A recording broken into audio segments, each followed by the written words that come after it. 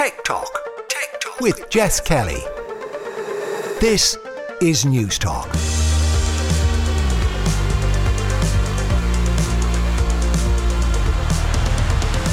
You're very welcome along to Tech Talk. This is Jess Kelly with you here on News Talk. Coming up over the next hour, Paul O'Connell will explain how the Irish rugby team is using drones, 5G and mobile private networks as part of their World Cup preparations. Colm Boohig will go through his favourite podcasts and discuss the art of an interview.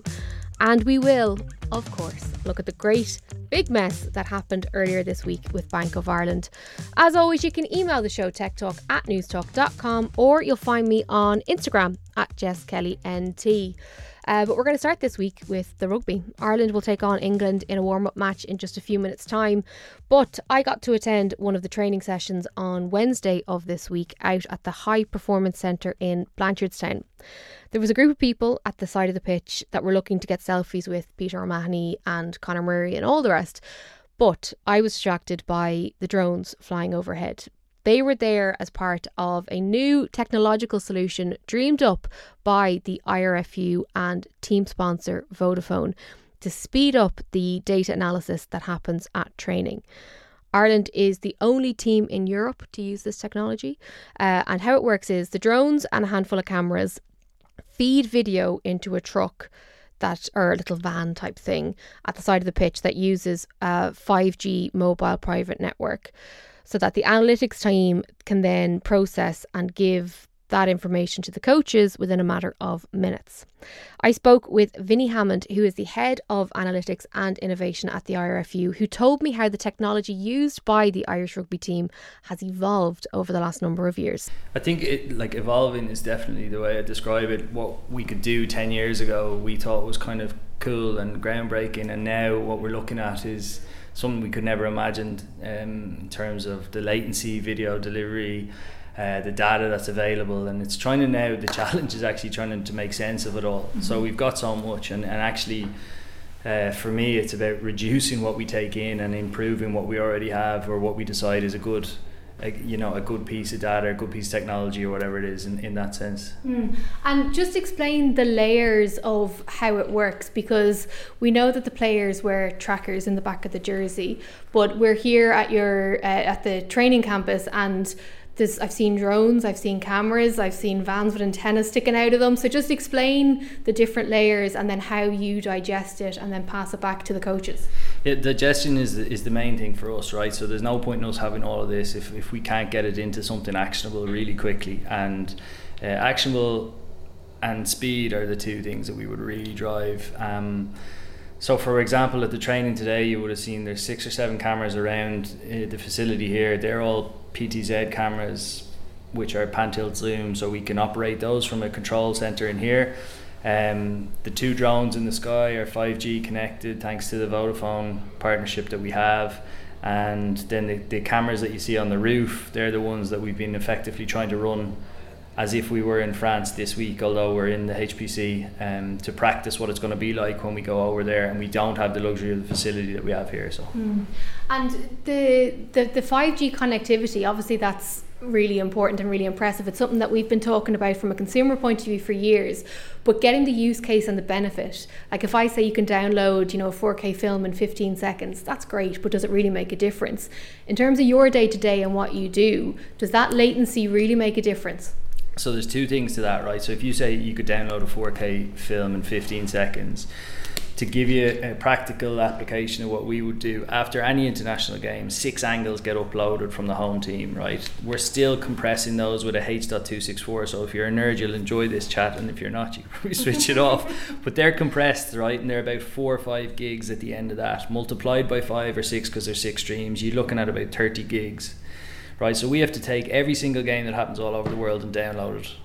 And then we start working on it from there. So the source is that big chunky video file at the start. And we can't even get to 4K at the moment because of obviously file size and that. So what we've been able to do, thanks to the 5G, is being able to speed that process up, send video to the touchline, send video back from the touchline, not rely on wireless, which is obviously going to be affected by all sorts of other things in the ground. It could be microwave, it could be one of those cameras that's walking up and down the side of the pitch.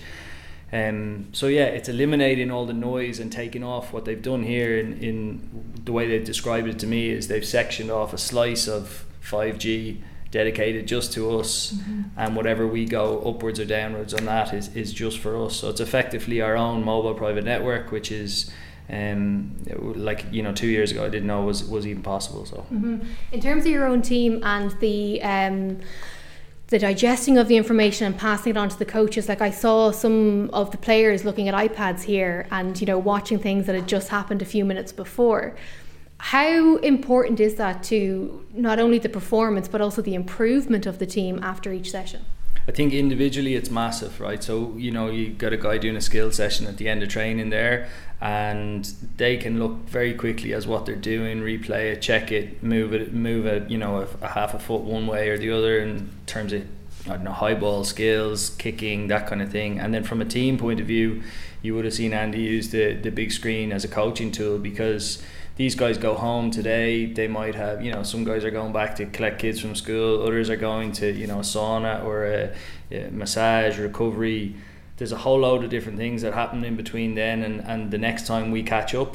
And we know from the evidence that we've got, it's really important to fix on the go, and they remember it and it embeds it, so they've seen it on the big screen, they've seen it with their peers, and we make a little change and all of a sudden then the next time they're on the pitch. So we reckon, and rightly or wrongly, that the most effective coaching moments are literally as after it happened, to embed the proper behaviour or the proper running line or whatever. So you don't get them very often, but when they're there, you take them, and we use the technology when we can.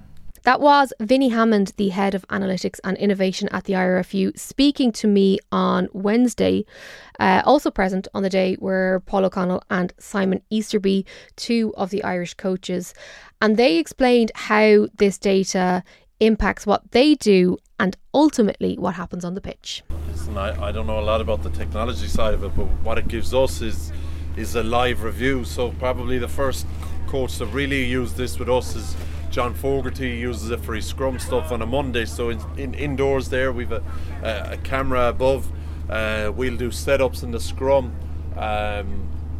They'll engage against one another, and then they walk to a TV, and there's a 30-second delay, and they watch that scrum, and then they come back and they feed back to the coach on what they did well and what they didn't do well, and who was aligned and who wasn't aligned. And now we're bringing that out onto the pitch from kind of scrum into general play. So when you see something that happens, you can just go to one of the coaches with the mic and you can say, can you cut that last ruck for me?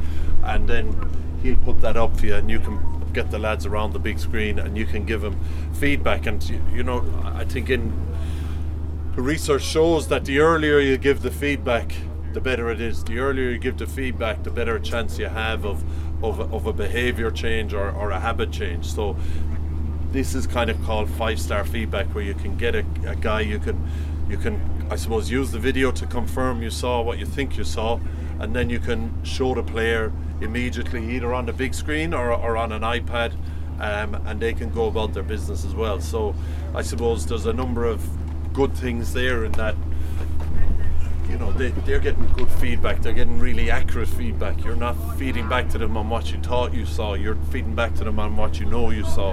And the other thing we have then is I think we've 8 high resolution cameras here, so even when we maul, like my maul footage this evening will have 6 cameras on it. So like we have a back lifter, we want to look at what he has done, so we have a camera angle from here. We have a front lifter on the other side, we want to see what he has done. We've drone footage from on top, so we can see if there's any gaps or any spaces in our maul, and we've footage from either end of the maul as well. So trying to get that onto one screen within 5 minutes of it happening, so that we can feed back to the players, is, I would imagine it's pretty tricky. But for us, in terms of the value it gives us, in terms of being able to live review, it's absolutely incredible. And it's actually something that we as coaches I suppose we need to get better at using it. It's such new technology.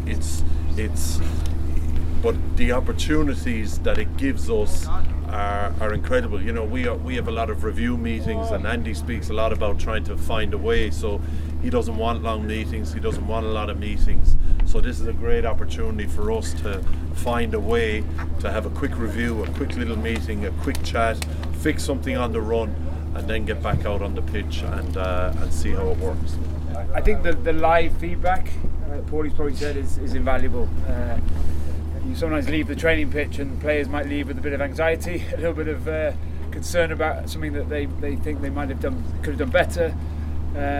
We obviously try and give live coaching feedback, but if they can see it and then they get a feel for exactly what happened, then it allows them to adjust and potentially go and put that into practice in the session itself. Every player, every coach has a different way of learning and a different way of explaining, but certainly for us it becomes invaluable in that it's live, it's in the moment, and players we're stressing them, we're trying to get them to a point where they feel under a bit of pressure. But there's also that ability to be calm and then make good decisions, and some of that allows us to do that in there and then go back to the pitch and try and put it into practice.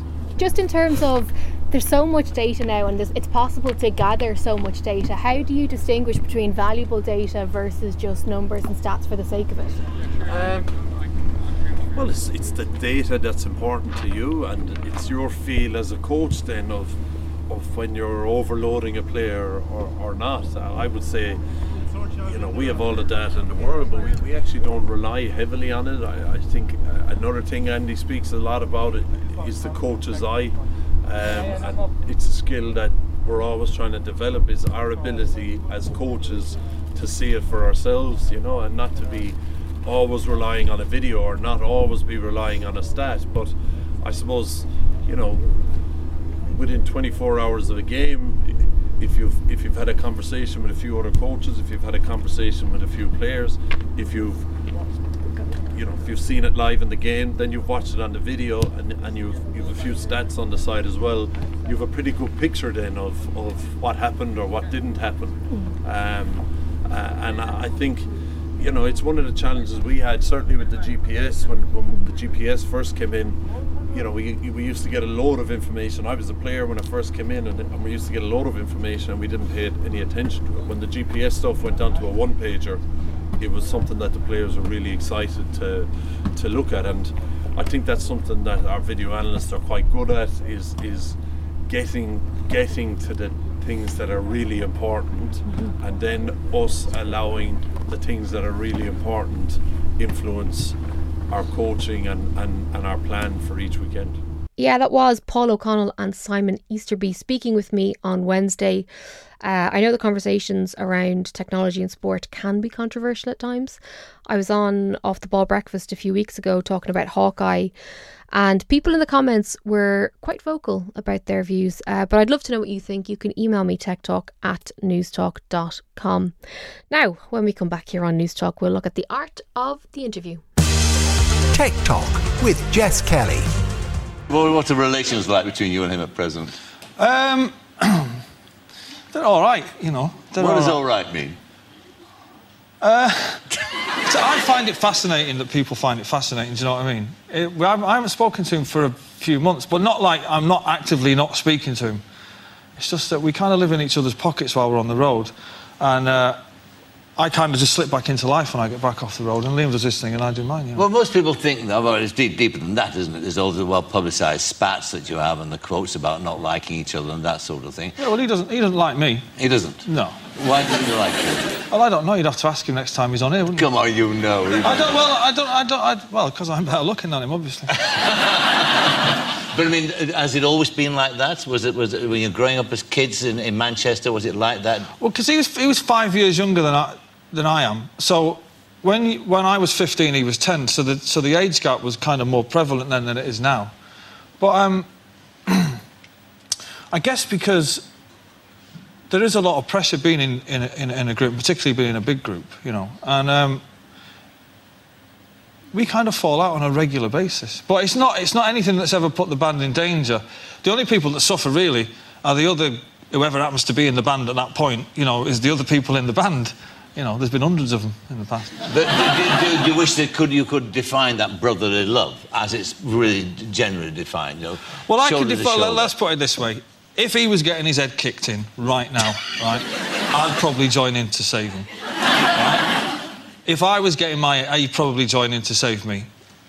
I can't say any fairer than that. No, you can't. That was Noel Gallagher speaking in 2006 to the late Michael Parkinson, who passed away on Thursday, aged 88. And I was reminded of that interview by my next guest, Colm Boohig. Colm, how are you? Jessica. Okay. We spoke about Oasis the last time you were on, and that interview with Michael Parkinson is class. It's the best interview for me. Mm-hmm. And I love an interview, Jess. Okay. And I have watched that interview, I would say conservatively, 17 times. Nice. And in different iterations. And I highly recommend it to anyone listening who hasn't seen it. They might have gone down a Parky wormhole since the news broke. But it's on YouTube. It's from 2006. Yep. Oasis have just released their best of. And Noel Gallagher comes on for 25 minutes. There's no performance, no musical instrument, nothing. He just sits down with Parkinson and has a chat. They start off with talking about the album and why some songs were left out versus others that were included. They talk about the relationship between Noel and Liam, because at the time it was on its last legs. They had 3 years to go before they split up and haven't spoken since, really. But what's really interesting is that Parkinson starts bringing up their childhood, and you see a side of Noel for about 60 to 90 seconds maybe that you'll never see since. And it's really all about Parkinson and his interviewing style and his was it yourself? Yeah, it was yourself saying to me earlier his fearlessness towards silence. It's masterful. So I remember watching it every weekend with my dad. Like, we would sit down and we would watch it, and at the time, like, I don't know how old I would have been, but you kind of just watch it because it's on the telly and you know that it's entertaining, and like Dad was laughing and the audience was laughing, and there was like, it was an enjoyable watch. But now, and I often go back and watch his interviews, you see his skills as a broadcaster. Like, he's not afraid of silence, but he's also, my favourite one was an interview he did with Robin Williams. And Robin Williams comes out larger than life, absolutely manic. Parkinson's not in control at all. But at one point you just see him sit back, fold his arms and laugh because he's happy to embrace it. And there are very few of those interview style shows that allow an interview to breathe. Like, I would have loved David Letterman and Conan and all those kind of late night shows. But very often those interviews are like 7 to 12 minutes. And it's like, you're on to sell something. Here's a cute anecdote. Goodbye, good luck, good night. Whereas Parkinson had 25 minutes to give to a guest. And you learn so much. And like, the interviews with Stephen Fry were always incredible with Parkinson, and with Billy Connolly were always incredible. And I would, if you've got nothing else to do after the show, go back and sit down and watch all of his interviews on YouTube. Yeah. If you're having a quiet Saturday night, you can liven it up with a bit of Parky. He does one with Daniel Day-Lewis, which is a treat. Because, Daniel Day-Lewis doesn't really do anything. And it was around, I think it was around the time of Gangs in New York, so you're talking 20 years ago. Yeah. And he's on with someone, and for the life of me, I can't remember who he's on with. But he's so interesting because Parkinson challenges his method acting and how much Daniel Day-Lewis's method acting impacted his colleagues. Because how into the roles he would get. Like, I mean, there's famous stories about all of the roles because he wasn't in that many movies. And, Daniel Day-Lewis is unashamedly talking about the wisdom of his own approach, but also says, like, I don't care what actors do to prepare as long as they're prepared. It's just very interesting that he got that out of him. And then I think his farewell show, he had, like, Billy Connolly. Because did he discover Billy Connolly? Wasn't that? I don't know, but there was like a long-standing, deep friendship between the two, and they deeply respected each other as well. Then in his last show, he had Billy Connolly, David Beckham, and he had Peter Kay. And what was really interesting about Peter Kay was a bit like the Robin Williams thing. It was that Peter Kay is like tough to control because he's so funny and the audience love him so much that it's like overpowering for whoever else he's on with. But Parkinson had like a fatherly relationship with him, and at one stage it's like, calm down, Peter. Yeah. And he kind of was like, oh, sorry. Yeah. Because Peter Kay's like, oh, my mom loves you. So, and I don't know what it is, because like the way you broke it down there is true. It's like the time and the duration of interviews is like 7 to 12 minutes is such a typical kind of modern interview. And I don't know if they just had more time back then, because you had like the Johnny Carson stuff as well. I look back on every so often, and Dick Cavett, who was an amazing interviewer in America. And Dick Cavett and Parkinson had a huge rivalry and didn't really like each other, because I suppose they were direct rivals from across the sea. And I don't know if maybe there was just more time back then. But I also think on the BBC, because there was no ads as well. Yeah. Like, it's the same kind of thing with Graham Norton on BBC. I think the uninterrupted, solely focused, and having that multi-guest format is really interesting, rather than you coming on to sell something and then going off and then someone else coming on. You know, it lets a conversation evolve. I think the Graham Norton show is one of the only talk show type things that I'd actually like now. But you see, I don't think they're deep conversations. I just think they're fun. It's like being in a sorry, I don't mean deep. I mean like as in sort of extended conversations rather than in short hits. Well, no, it is definitely interesting seeing the guests interact with each other and how they change, and because they always came out together, didn't they? In the Graham Norton show, was it one by Graham one? Norton, it depends. If it was like a super famous person, sometimes they'd come out either on their own or else after. But with Parkinson, he'd have like a main guest, and then the main guest would stay, and then guest 2 would come in. See, that dynamic's fascinating to me, how people change then when someone else comes in. Yeah, maybe, I don't know. It's funny, I had this conversation with our colleague Joe Malloy about this, and it was the day before Parkinson passed away during the week, and we just happened to be talking about Parkinson's interviewing style. Yeah. Because Joe loves talking about this stuff, and like, so do you, and it's really interesting hearing broadcasters talk about it as well, and like, you can't help but... I don't know, I mean, do you take notes from other broadcasters, or do you do your own thing? Because Joe had his own opinions about it. No,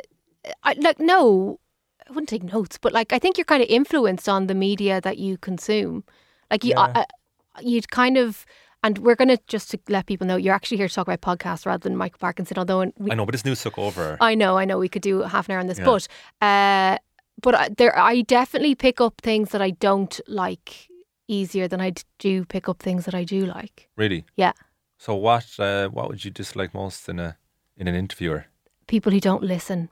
Or actually, no, my number one bugbear, and I've seen it so many times, either when I'm like at a press junket or in interviews, is when someone has like a list of 10 questions and they read through their 10 questions without responding to what the guest has just said.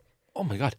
Or like, do you remember the COVID press conferences, or any press conference for that matter, when a journalist has their shot, so they ask 3 or 4 questions at a time. And I remember specifically at the start of lockdown in the UK when Boris Johnson was bombarded with multiple questions at once. So inevitably, he would answer the one that's easiest for him to answer. And then the best questions are left behind. It was like, ask short, incisive questions. Yeah. Put your interview in a difficult position, if that's what they deserve to be in. It's interesting, different approaches. But what a master of his craft, like, and it's the series that he did with Muhammad Ali, like we talked about during the week and off the ball too. He was just so brilliant at what he did. Just love talking to anyone who's so brilliant and passionate about what they do. I know. One of my regrets, a lot of our colleagues on the day he passed away were posting pictures, because he was in here a few times over the years. Yeah. And I never got a picture with him. There was a video in our reception area of him, isn't there? It's like he was on with PK. Yeah. He's been on with Pat a few times, and I didn't get a picture. Did you meet him? I think I said hello to him. I wouldn't be one for that now. You'd be too cool now for that now. No, it's not too cool. I'm very introverted. I don't talk to people unless I have to. This would shock people. I don't think so. A lot of broadcasters are a bit introverted. Yeah, we're all weirdos. That's interesting. People who talked for a living don't talk that much. Yeah. I remember my first job out of college, I was a researcher on the Moncrief show. And Mum and Dad always listened to News Talk because we're great. But when I came in and I met Sean, I was kind of taken aback at how quiet, like, he keeps himself to himself. Yeah. And then when he's on air, he becomes all jazz hands. But that's quite typical. Like, there's a fair few people in here that are introverts. That I'm thinking of loads in my head. Loads. Sure, all of your colleagues on Off the Ball, I would say, most of them anyway, are fairly introverted. No, not all of them. I mean, I don't want to be naming names on a Saturday evening. People could be driving and minding their own business, and then their name dropped on national radio. But I can think of mutual people. I'm telling you with my eyes right now there are people who are just like that off air. Yeah. But some people who aren't. Yeah. Right, let's talk about the topic at hand. Podcasts. Yeah. Because every Egypt, including this Egypt, has a podcast. And it can be quite difficult to, just for those of you not in the room, he just nodded at me going, yeah, you are in Egypt, thanks so much. There are so many, and it's kind of like that thing where you sit down to watch Netflix and you spend so long scrolling that you couldn't be bothered to actually watch anything, so you just go to bed. And that kind of can happen with podcasts as well. So in keeping with our broadcasty conversation and tone of conversation, are you a judgy cow when it comes to podcasts? Yeah, I mean, I wouldn't waste my time on something that's not entertaining me. I mean, like, get off my high horse, huh? Jesus. But I mean, that's how I'd feel. I think that's what everyone's like, isn't it? Because, like you've already alluded to, there's so much content out there that you drown in it, so you have to be picky. But do you discount things based on production quality? No, I wouldn't. I mean, you could read a lot into this, but I would be forgiving of sound quality issues. Oh, I'm not. Well, yeah, I actually have a friend of mine who also works in media. We talk about this a fair bit, and he'd be extremely, I suppose, what would you call it? Like, he wouldn't suffer poor audio or substandard audio in his mind, but his quality of audio would vary to mine. Like, I would be like, no, that's fine, I can listen to it. I'd be way more invested in the content itself and the direction of conversation versus sound. So there have been a few podcasts that have been recommended to me over the years, and I've put them on, and you know that the content is going to be interesting.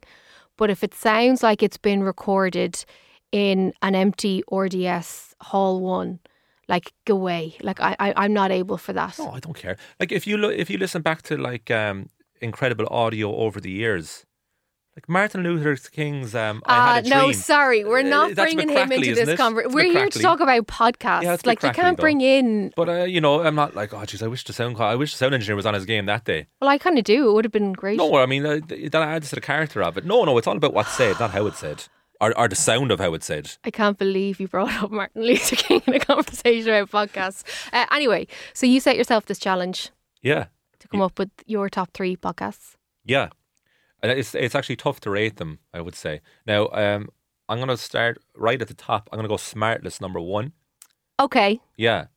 So, a friend of mine, Joe Harrington, used to work in Irish media, now lives in Australia, is travelling Europe as we speak, put me on to this podcast. Yes. So we have Sean Hayes, you have Will Arnett, and you have Jason Bateman. I always say Stateman from Jason Bateman, the 3 lads, and I was like, wow, that's a bit of an all-star cast. Wow. Well, I'll definitely listen to that. And then I went through the list of episodes. Yeah. And I was like, geez, these guys, they're getting A-lister after A-lister on this. And the first one that I listened to was Bradley Cooper. Oh, that was an emotive episode. Because he was talking about, it was actually picked up by a publication, the quotes from it about his drug problems and all that. And I was like, oh, I never knew he had drug problems. And then I listened to it. And then I thought, it's all right. I mean, I'm a massive Will Arnett fan. So that he'd be my number 1. Yeah. And I like the other 2. And I like the rapport that they all have. They're clearly actually friends. You can tell, which is a huge thing for me as well, is a genuine rapport between people. But I did think that interview was at times a bit sycophantic. So I thought, I'm not sure about this overall. So I gave another few episodes a go. Yeah. But there are just so many brilliant ones. And then I guess we grew up in a time when we were consumer media where like celebrities and A-listers or big time celebrities anyway would be kind of otherworldly and like, oh, they wouldn't be like the rest of us. Yeah. But I think in this world of podcasts, they're actually showing that these people have just been given high profiles, but they're actually very normal. And I think that podcast particularly showcases that. So not to be that person, but I was on it from episode 1. And it was one of the podcasts that properly made me laugh out loud, listening to in the kitchen. Which is a treat. Which is an absolute treat. And they also started during the pandemic. So, like you were talking, the episode where they had Will Ferrell on, they were like, okay, so it's 2:00 in the afternoon now. What are you going to do with the rest of your pandemic day? And he was like, well, I'm going to go for a walk and I might do the dishwasher. And, you know, it is a bit more insight. And the fact that everybody around that table or that Zoom screen is an A-lister means they all kind of talk the same language and they're all comfortable with each other as well. They know that there's no sort of gotcha journalism at play. Yeah. However, did you watch the TV show, the documentary? No, it got sent to me. Don't watch it. Oh, no? It's ruined the podcast for me. Oh, no way. Yeah, they all come across a little bit dickish. Really? Yeah. Like, playing up to the caricature versions of themselves. I watched it when I was on my holidays in June. And I haven't been able to listen to the podcast since. No way. Yeah. Go on. I don't know, like you kind of see Jason Bateman being a little bit of a prima donna, like on the stage.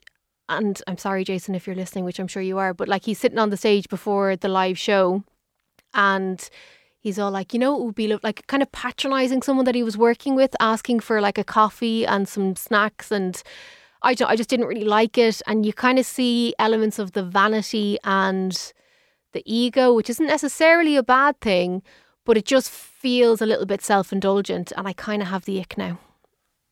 Damn.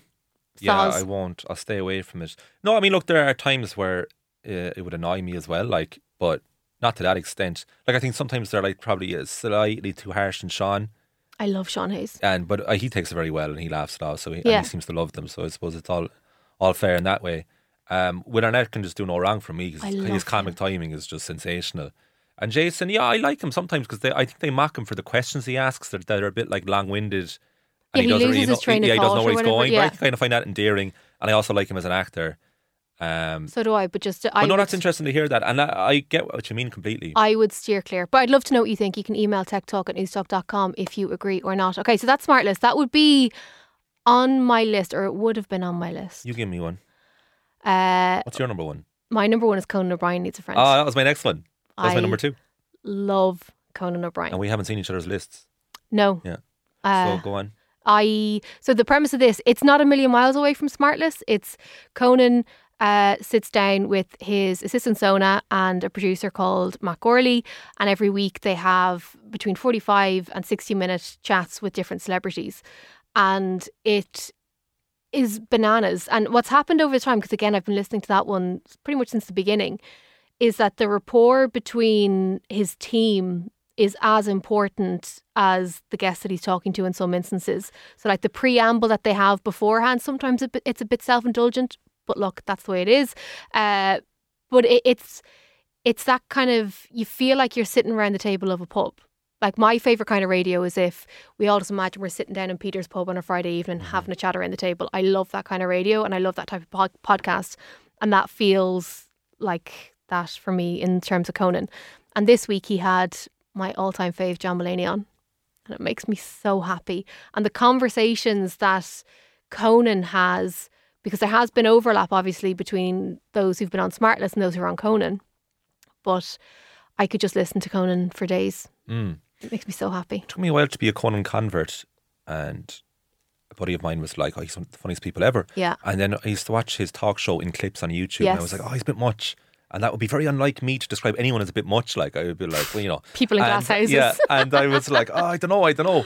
And then the more and more I consumed them, I was like, oh no, wait, he's a genius. This guy's a comic genius. He is a comic genius. And like what I love, because I'm a bit of an SNL obsessive type person as well. Yeah, love SNL. Love, really? Yeah, so many of the people who come through it. No, it is now, but like back in the day, when you can go back and you can curate your own playlist on YouTube of the best sketches and best skits and the inside stories of behind the scenes and all the rest. I just love it. But Conan was a writer there.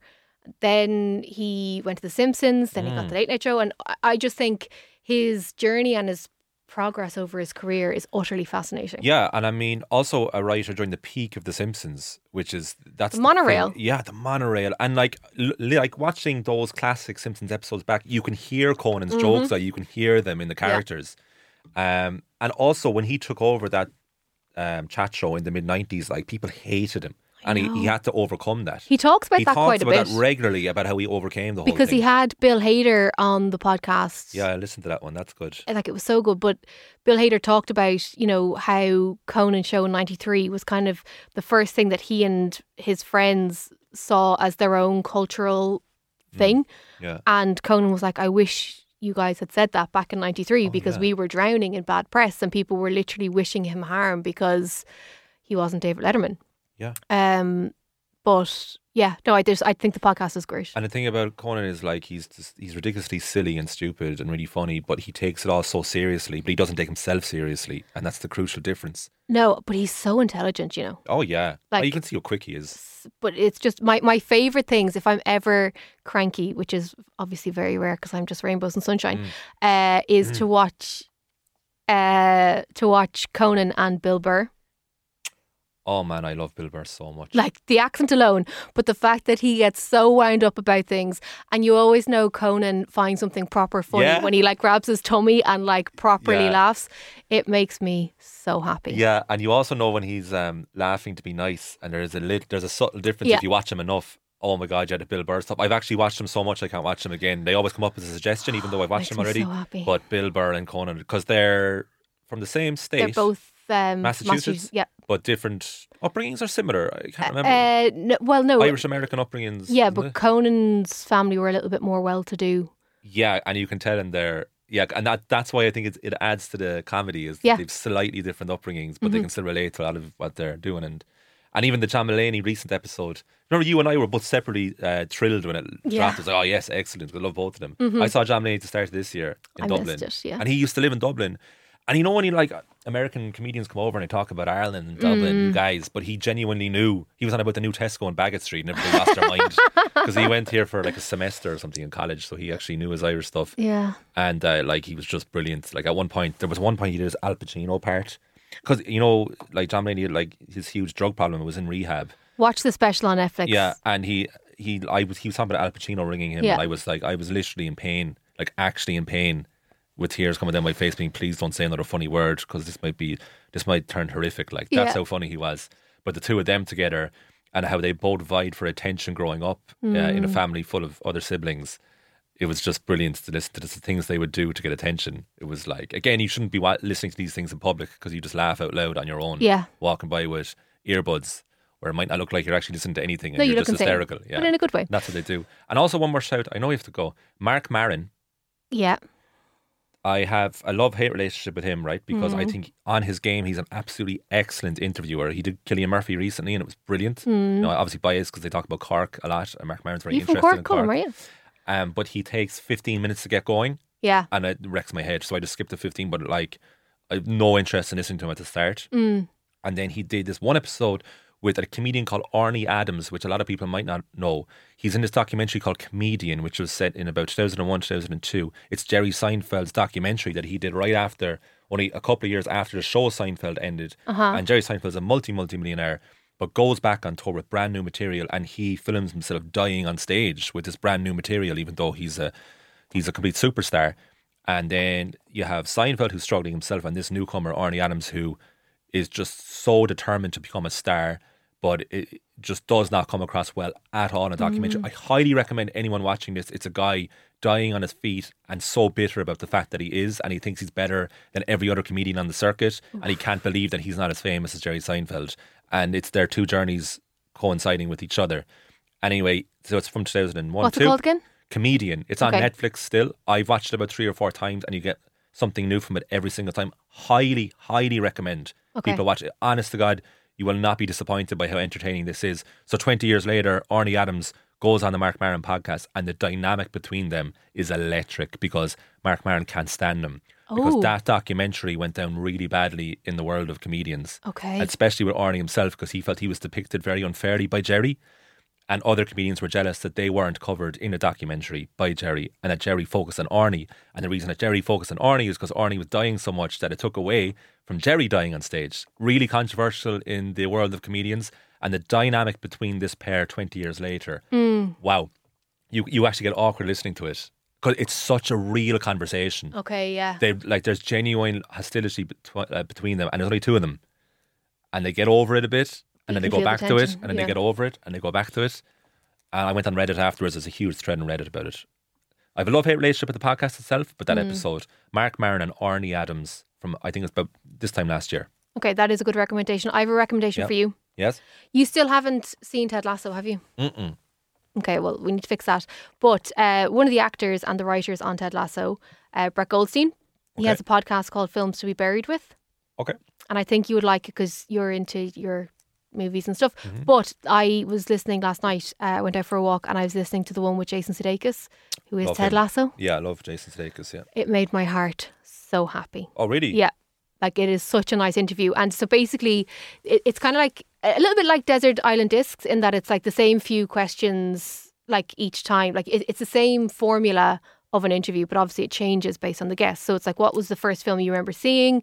What was the film that made you laugh or cry, or, you know, that kind of thing? Yeah. But you learn so much about different guests based on their movies, and they kind of get to bring in really good anecdotes. Yeah. So Films to be Buried With by Brett Goldstein is definitely a recommendation. Yeah, okay, that's right up my street, yeah. I'll give it a go. And he has good quality guests like of the Jason Sudeikis of the world. It's kind of a mixed bag. Obviously, since he's become more famous, he's getting more access to people. But there's a good mixed bag of people. Like Irish comedian Aisling B has been on it. There's been a whole host of comedians because he's a stand-up as well. But bit by bit, the guest list is getting better. But I found it fascinating, and I'm not a movie person. Well, that's a good sell. That's a great sell. You see, I'm not even looking for the most famous. I'm just looking for the most interesting, and I would find Jason Sudeikis very interesting. Yeah, no, it is a very good listen. Right, if you have any other podcast recommendations for us, email techtalk@newstalk.com. Colm Boohig, thank you so much. Thanks, Jess. Tech Talk with Jess Kelly. Welcome back to the final part of this week's Tech Talk. This is Jess Kelly with you here on Newstalk. Now, in a few minutes' time, the nation's sweetheart John Fardy will be here to grace us with his presence. And you've bothered to show up for our little chat this week. Hey, I needed to rest. I needed to unplug, which I did. But show still went out. I wasn't calling you out. Well, it kind of sounds a bit judgy, but I'm here now. Okay. Back, refreshed, tanned, I think you might even say. Yeah, everyone has said that you look quite tanned and healthy. Yeah. There you go. You could take it as a compliment, or you could take it as you looked awful before you went away. You look like a caved-in ashtray all year. What happened? Come here to me. What's on your show this week? Well, I have a very interesting and unusual guest in the form of the boxer Tyson Fury and his wife Paris. There is a new Netflix show called At Home with the Furies, and I talked to Tyson Fury about that, and indeed his wife. He's an interesting guy. He's not everybody's cup of tea, but fascinating stuff. We also have the week's new reviews and Alison Curtis on her favourite movie. So lots going on. Right, all that is coming up after 6 o'clock, but we couldn't leave the show this week without touching upon the glorious snafu, shall we say, at Bank of Ireland from earlier in the week. Ciara O'Brien of the Irish Times is with me now. Ciara, I'm sure everybody knows what's happened, but just for entertainment purposes, remind us what exactly happened. So on Tuesday, the banks, basically the online services, the app, the online platform started to malfunction a bit. People couldn't get access to it. They couldn't check balances. They couldn't transfer money. Not everybody, but for a lot of customers. And then things started to get a bit weirder when money started to appear in people's accounts that wasn't actually theirs. There was €1,000, up to €1,000 in some cases. People started noticing they had this extra money. So, of course, as things tend to do these days, it kind of went a bit viral. People realised they could transfer the money out of their accounts and kind of get around any of those pesky limits that they have on ATMs, and they started withdrawing the money. And that caused absolute chaos, as you might imagine, because it's like this klaxon call goes out, Bank of Ireland is giving away free money, and the story has gone everywhere. It's made the New York Times, New York Post, everywhere. News these days, it's a global thing. But it was basically being billed as, these ATMs were basically firing out free money at people, which, as we know, was not strictly speaking the case. So people were queuing up, trying to take out the money, transferring into Revolut accounts, because they thought, well, if I get to keep this, brilliant. We now know that is definitely not the case, because obviously there is a trail for all this stuff. And even if you've taken the money out and spent it, you will have to repay it to the bank. I think the more serious side of this, though, is that once more, Bank of Ireland's online system has basically fallen over. And this is a bank, like many other banks, and they are not the only one who've had problems with their online systems. We should specify that. But, this is the second one in the space of about 6 weeks, definitely in the space of 2 months, where people couldn't do the basics online. I think the last one was at the end of June, and they had to open branches the next day, even though it was a Saturday, because people couldn't transfer money, which means wages couldn't be paid, bills couldn't be paid, in which case, sometimes mortgage payments might not have gone through. And this is a serious issue. If you are going to push people towards a digital platform, if you are going to say, we are going to reduce the staff that we have in our branches, we are going to close branches, we want everybody doing everything online, at least make sure that your online platform works. And while, look, no platform is immune from that, glitches happen, it just seems to happen a little too often to Bank of Ireland for most people's liking. I mean, look at Revolut had a problem last year, but then again, so did Bank of Ireland, around the same time, where people couldn't buy Bruce Springsteen tickets. That caused absolute mayhem. People couldn't buy concert tickets in one of the most kind of coveted ticket sales that were at the time. It would be like it happening now with the Taylor Swift tickets or Coldplay. And, people couldn't authorize transactions, because that's what you need all these platforms now to authorize your online spending.